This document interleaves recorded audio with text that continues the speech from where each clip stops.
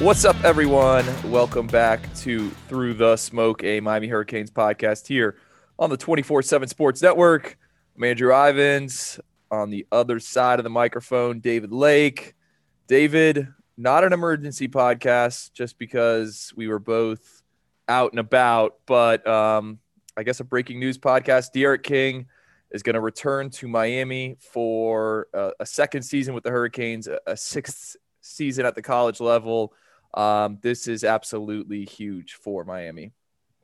Huge, man. And I got to tell you a personal story, right? So typically my family, probably the last 10 years or so, we all rent a cabin up in Northwest Georgia, try to enjoy some colder weather. And, 2020, we decided to take our family bubble up to this cabin in Georgia, just hole in and enjoy, different scenery. And I don't know if you remember this, Andrew, but back in 2018, I guess it was. Yeah, I remember. So this was the day after, I believe it was the Pinstripe Bowl. Miami got hammered by Wisconsin. And, that morning, my family and I were like, let's go for a hike. It'll be nice. We went out on a hike and we're in the mountains, right? We're in the boonies. There is no cell service. And so we're just starting on this hike and I get a flood of texts. My phone must have picked up some cell service for 1 minute. And it's like, Mark Richt's retiring. Are you on this? I got you texting me, Chris Stock texting me, Pat Foley, who's our boss at 24/7 texting me. And I turned to my wife. I'm like, so Mark Richt just retired.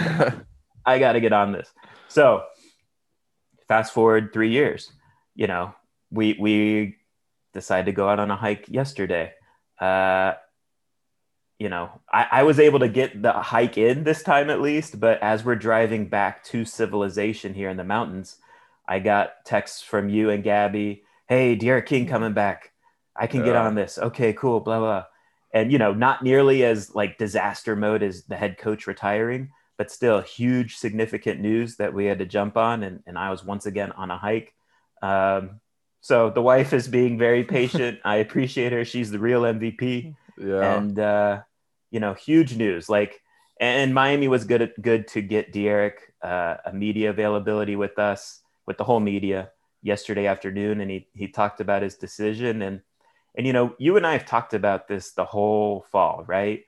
This is the absolute best case scenario, not only, of course, for 2021, but just this football program and Manny Diaz as head coach.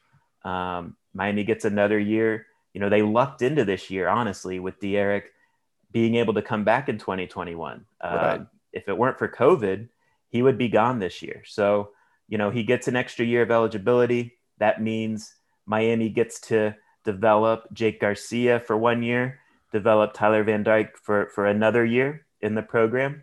They get to compete behind the scenes to be the heir apparent to D'Eriq King. And also, too, they get to see, what a quote unquote pro quarterback, how he goes about handling his business. Because, we all see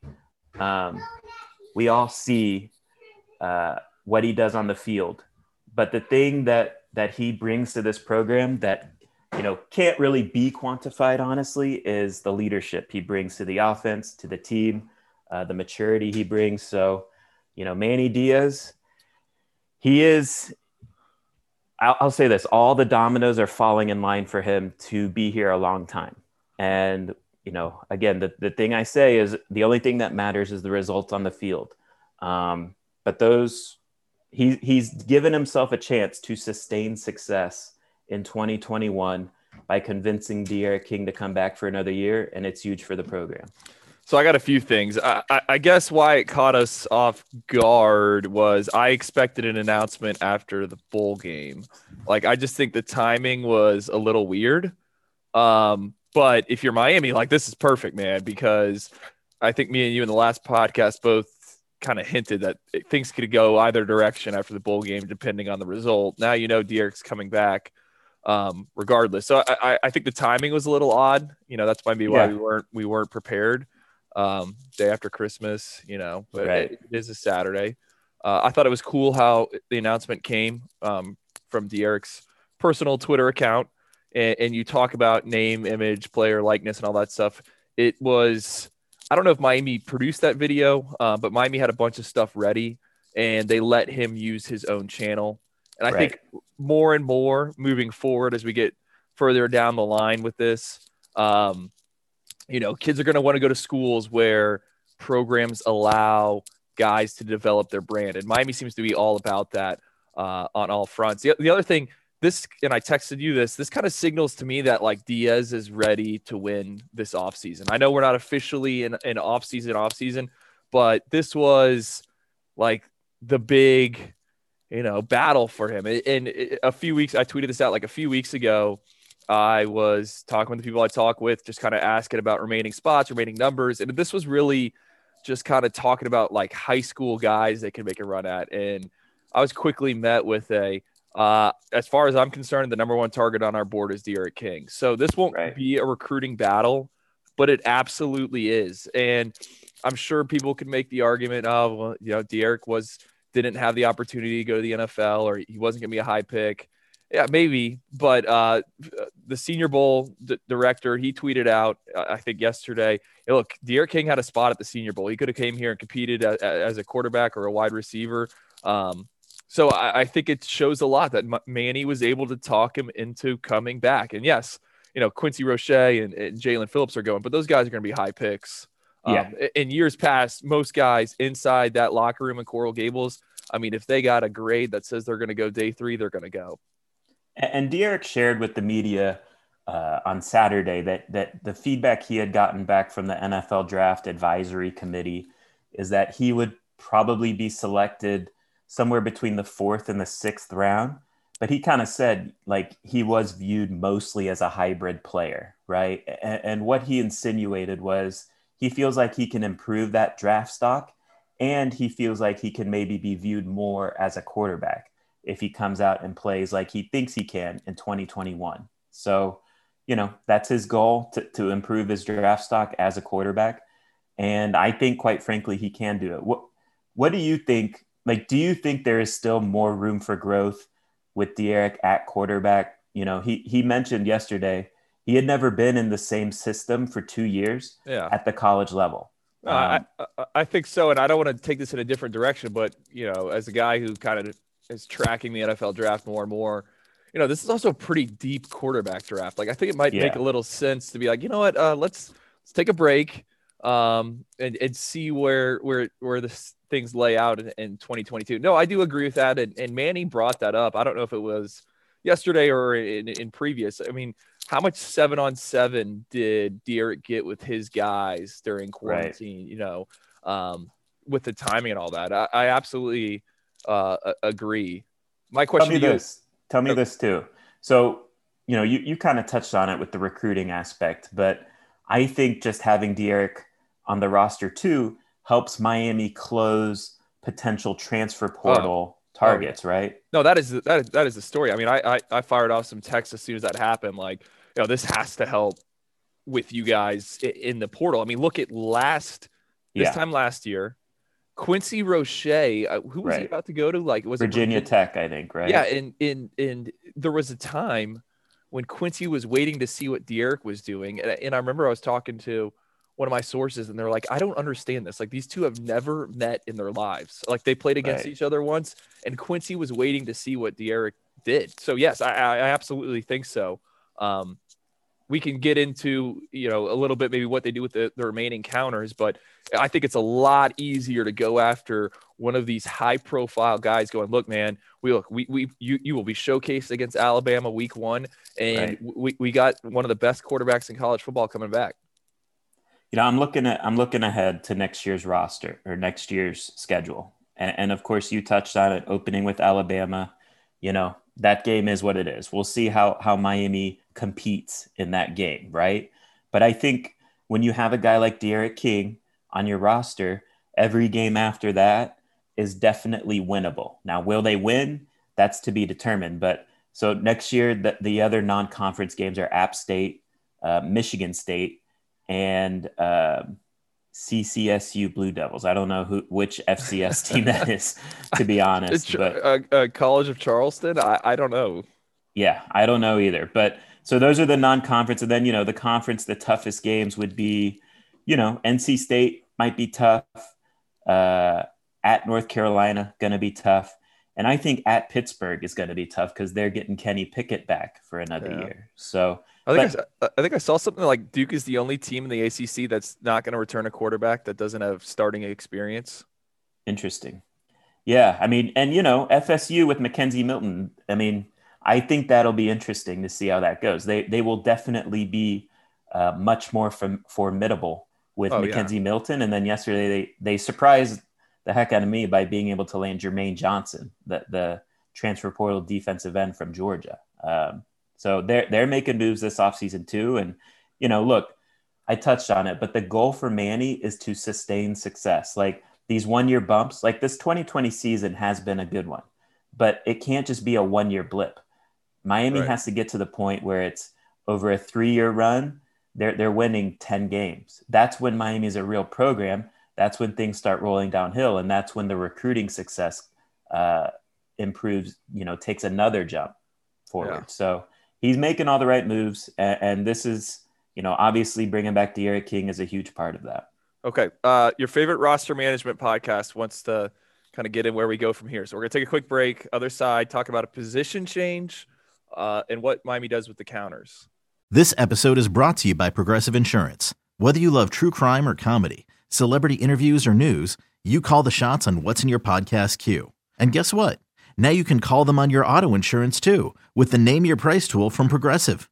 It works just the way it sounds. You tell Progressive how much you want to pay for car insurance, and they'll show you coverage options that fit your budget. Get your quote today at Progressive.com to join the over 28 million drivers who trust Progressive. Progressive Casualty Insurance Company and Affiliates. Price and coverage match limited by state law. Introducing the Two-Way V4, where groundbreaking fuel cell technology meets fresh foam cushioning for the ultimate performance. With Fuel Cell, each step feels explosive, delivering unparalleled energy return. Paired with fresh foam, experience maximum comfort throughout the game. Its lightweight textile upper offers support and breathability without sacrificing agility. Whether you're hitting the clutch shot or locking down the opposition, the Two-Way V4 gives you the tools to play at a high level. Learn more and purchase the Two-Way for yourself at newbalance.com. Okay, David, so tucked in all of this, I guess not buried in the lead, but, as if you open up a newspaper, this would have been a very small, I think, sidebar to the D'Eriq King coverage. Was it Manny that revealed Zach McCloud is now working at defensive end? Just give me like two thoughts on this, because I have a lot of takes. I didn't see it coming, right? So Manny was asked, like, big picture, just, of course, we haven't talked to him since Jalen Phillips and Quincy Roche officially declared for the NFL draft, right? So it was a big picture question of like, how are the defensive ends, looking? Are they ready to step up in this bowl game? And he was specifically asked about Cam Williams and Jafari Harvey. And Manny went out of his way to talk about Chance Williams, the true freshman. He said he's had a good week of practice. And then he said, and also, too, we have Zach McCloud working at defensive end, and he's doing some good things there, too. And so, he went out of his way to highlight that Zach McCloud is not going to be working at weak side linebacker as much, which I think is important to note, too, because maybe we see more Tyreek Austin-Cave, who's a freshman linebacker. I think, too, we'll still see a lot of Wayne Steed and Sam Brooks as well, but they need to find out what they have there. And so hopefully this allows them to do that. And honestly, too, I am intrigued by Zach McCloud as a pass rusher because, the issue with him is playing in space. The issue with him is having those instincts at linebacker. But, in terms of height, weight, speed, there is something there to work with. And they don't use him a ton on blitzes. I'm looking at Pro Football Focus. He has 27 pass rushing snaps this year and has 5 quarterback pressures, which is a good rate, a pressure for every 5 snaps. Will that translate to defensive end? No. But at defensive end, if you're doing a quarterback pressure for every 8 or 9 or 10 snaps, you're a fairly decent college level pass rusher. So can McLeod match that type of production? I bet he can. And so I'm intrigued. And I wonder too, if he does have success in this role, is that a reason to bring him back? You know, because he's a senior, he'll have a free year of extra eligibility as well. Does it make sense to bring him back in that type of role next year too? What do you think? Well, let me ask a real quick question.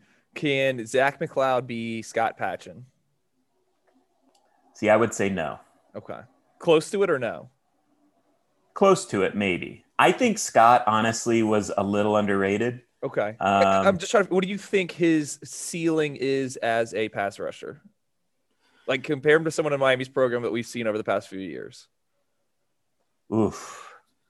Man, I got to look at the roster. I'll say this. Like, do I think he can be as productive as we have seen? And this is a low bar. I'm not saying this is good. But, like, can he be as productive as we've seen Jafari Harvey and Cam Williams be this season? I think he can be. Okay. Well, here's my take on this.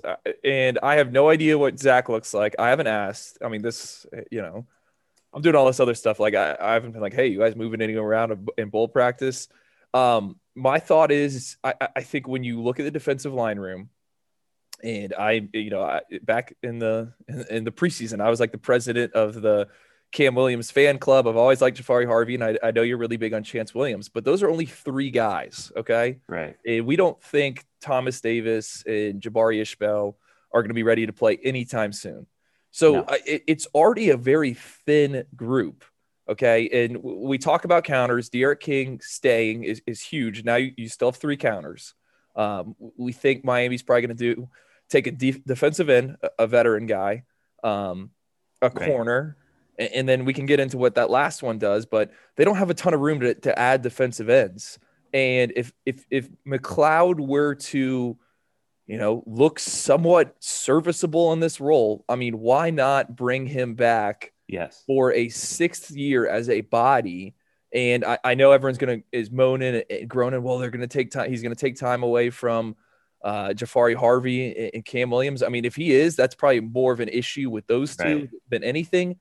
But man, like, he isn't going to count. He won't cost you a counter. Like, I think that is certainly is intriguing. The word, like, it would make sense to me. Yes. No, it makes a ton of sense to me as well. Okay. Here's this again. This isn't the greatest example because there was injuries that kind of hurt his career, but like Demetrius Jackson. That was the one I was going to bring up. Okay. Or like Trent Harris. But Trent's in the league. He had a good year. He had that one year where he had 8.5 sacks. You know, that's why I would pump the brakes on Trent Harris. But, you know, from a like physical ability, there's some similarities there. Now, Trent, you know, technically is probably going to be on another level than Zach, of course, because he just had more reps doing it. But yeah, I mean, I agree. It's something to explore. And look, I'm with you too on the Cam Williams, Jafari Harvey stuff. It's like, of course, you want those guys to develop and get more reps at it, but you also got to produce. I mean, those guys need to pick it up. So I don't think Miami can just sit back and hope those guys take the next step. And we'll see how they do in this bowl game. Okay, shifting away from the bowl game, big picture roster numbers. So D'Eriq is staying. Okay. Yeah. First off, I got to point out I'm 1 for 1 in predictions, like we did on the last podcast. Ooh, you're 0 for 1. I will say this: did I say Brevin was coming back or going? I can't remember. I think you said coming back, if I remember correctly. Okay. I told you this. You know, I'm hearing it's 50-50 on him, and I would anticipate most of these other guys coming back, especially now with. Right. D'Eriq. I mean, who knows? Jared Williams, I think, is probably one of the more intriguing ones, correct? Agreed. I think I saw and again, this doesn't mean anything technically. He's just holding a spot, but he accepted a berth into some low level. Oh, the Hula Bowl? Yeah. So what does that mean? I don't know. But, you know, again, he's not locked into leaving, but he's definitely 50-50 probably, is fair to say. Okay. Well, so counter situation now that King is back. So we always talk about how many spots Miami has. So 3 left. You don't have to get a graduate transfer quarterback.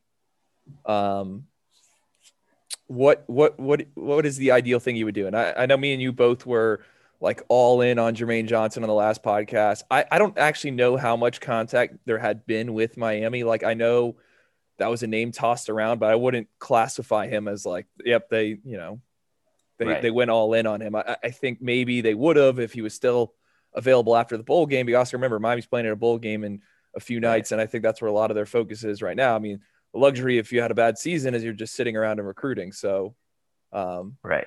How do you see this shaking out? So we're saying 3 spots? Well, I mean, there's also a high school name in play. Right. Take us through that. So let's start with that. Was that before we or after we recorded the last podcast? Yeah, we haven't touched on it, so it's after. Okay. I think you released that Christmas Eve, right? Yeah. Yeah. Then I proceeded to drink some champagne at dinner. So Terrence Lewis, the 5-star linebacker, I mean, everyone knows who he is at Miami Central. For a while, it was Maryland, Auburn in that final 2. We know Gus Malzahn's out. He did not, by all accounts, everything I know, did not sign during the early signing period. Is that notable? I mean, yeah, because he's going to enroll early and he could just basically show up and take classes wherever he wants. So as of right now, he's tentatively, he's scheduled to make a commitment January 2nd on NBC during a Declaration Day special for the All-American Bowl. I wrote this, and I'm assuming most of our listeners have already read it. Look, I think from what I've been told, this is kind of shaping up to be a Maryland-Miami battle. He's, to my knowledge, never been to Maryland before. Miami, it's been there's ebbs and flows with this recruitment. Sometimes it seems like Miami is not interested. Then it seems like they're interested. I'll just say this. Like, I don't think the stars aligning in Terrence and Miami getting on the same page are as far-fetched as we once thought. So what does that mean? Who knows? All I'm saying is one of those final counters could absolutely be used on Terrence Lewis. Let me pin you down for the podcast listeners. And again, this is December 27th at 9:37 a.m. A lot could change. And he's set to announce right on January 2nd. Right. And the other thing is he could announce and then, things could change. Right. Someone could get fired. I mean, it really will come down to whenever are there even in-person classes? Like whenever he enrolls online somewhere? I don't even know. I don't know. So, okay. As things stand this morning, where would you you haven't put a crystal ball in yet. Well, where would you put it? Mine's on Auburn. And like I said, for the longest time, I've been thinking about moving it to Maryland, but I'm hesitating because again, I think everything could fall into place and it could be some type of marriage between T2 and Miami. It'd be weird. But I think it could happen. And who knows, like I said, could be some coaching changes. Auburn just hired a new coach. We don't know yet if he's going to pursue Terrence Lewis. I mean, maybe he could. So that's why I've been hesitating. Right now it's on Auburn, but it's a 1 out of 10 confidence score, the lowest it could be. So from a Miami perspective, it kind of boils down to how badly does Terrence want to be in this class, right? Like He has to make it clear to Miami, yeah, I'm in. Like he almost has to recruit himself to join Miami. Is that fair to say? Like Miami, they would love to have him, but we've touched on there's some issues there off the field. Terrence has to make it 100% clear he's all in. Right. Correct? No, I mean that to a degree. That's not the end all be all, but right. I think he's got to show that he wants to be at Miami. Okay. So there's one counter maybe, right? Right. If we're talking, and I mean, so let's say it's not Terrence Lewis, like that still could be used on some Yeti of a recruit out there that all of a sudden wants to come to Miami. I mean, is that likely? I don't think so. Tristan Lee, the offensive lineman, his name keeps getting tossed out there. I don't think that's realistic based on the people I communicate with. But maybe there's a high school corner all of a sudden they like or something like that. So we'll just say that could also go there. But, it's to me, like, I don't think Miami really is interested in high school kids right now. And I kind of get that. Yeah, they got to win now, I think. And Yeah. so regardless of Terrence Lewis, honestly, my number one position of need would be a high level transfer portal defensive end. Yeah, for sure. So that's number one. The question is, where would you go with number two? I lean towards getting De'Aaron King a weapon at wide receiver. And the question with that, though, is will there be an elite guy where it's worth using that counter? Now, I don't think you go get like an average wide receiver that's just a senior and gonna, solidify that position. I think it needs to be a difference maker. The question is, are there going to be difference maker wide receivers in the portal? Yeah. So that's where I lean number two. And then number three, I would say, I think the debate is between corner and linebacker. I flip-flop on this every day. I guess I would go corner, but I think you could make the case for linebacker too. I don't know. Well, I agree. Priority number one has to be a pass rushing defensive end. Look at this scheme. Look at the guys they're going to have drafted. Like, this defense goes through what you have on the edge and what those guys are able to do. So that has to be the priority. I mean, and who knows? Cam Williams and Jafari Harvey could come out on whatever night it is, Tuesday, and look like absolute studs. And then maybe, that's not as much of a need as before. I do think getting Derek a weapon makes sense. I know people are already pushing back on that kid from Montana, Traore. I mentioned. Look, right. I mentioned him because I think he's the best option right now. Right? Yeah. And why? Because it would be like a KJ Osborne mentality. He's showing up.